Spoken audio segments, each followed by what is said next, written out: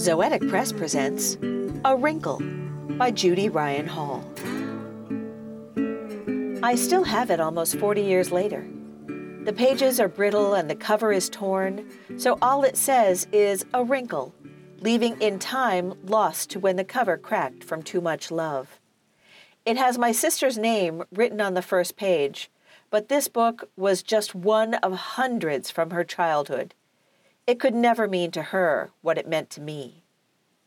Mama read it in my bedroom to all three of us over the summer, but Meg had already read it, of course, and Johnny was little and didn't pay attention. Meg loved it because there was a character, not just with her name, but her nickname.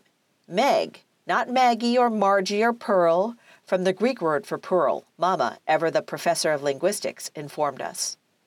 I loved the name as much, if not more, because I worshiped my sister in the way that only a little sister of a slightly older and, in my eyes, much cooler sister can. She taught herself to read at 3, and here I was 8, and I was mostly illiterate. My mother was teaching me, but with dyslexia it is a slow, painful process, and I hadn't moved past books with 1 or 2 sentences a page at this point.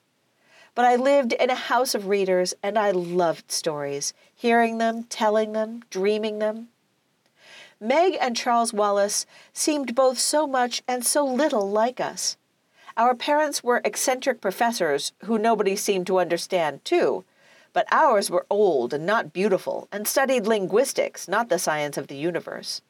We were forever being whisked away to strange places like Camazotz, except that it was England or Holland, and we weren't with Mrs. Whatsit, Mrs. Who, or Mrs. Which. Which, Mama? Like in The Wizard of Oz? No, Yudasha. Which? Like, which cereal do you want? Now listen.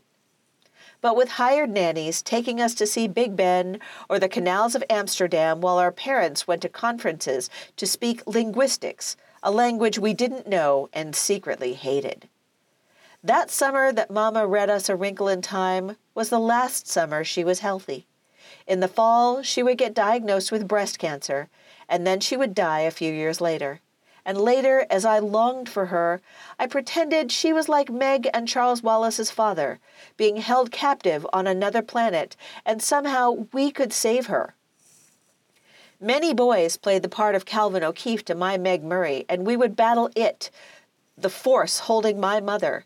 And the evil conformity of it seemed all too real in the early 80s on Long Island, where conformity was the name of the game. Almost cruelly, shortly after Mama died, reading came to me, a gift to replace her love. I reread A Wrinkle in Time over and over, trying to figure out how I could tesser home with my mother, how I could wrinkle the fabric of time and space and have all that I dreamed of, a whole family, even if they weren't beautiful, and even if I found linguistics deadly boring, and even if we had to visit Big Ben 1,000 more times with 1,000 more nannies, it would be worth it to have Mama again. This has been A Wrinkle by Judy Ryan Hall, read by Lisa Quintana. Our music was Road to Lafayette by Lobo Loco. If you like this story, you can get it and other stories and poems, as well as outstanding art, in issue 17 of Non-Binary Review, available on our website, www.zoeticpress.com. If you'd like to hear more from Zoetic Press, why not check out The Literary Whip, our podcast about literary criticism, or I Like the Book Better, our podcast about books and film. You can get both on Apple Podcasts, Stitcher, or wherever you get your podcasts. And if you love it, leave us a review or send us an email, podcasts@zoeticpress.com, and tell us what you think. Thank you for listening.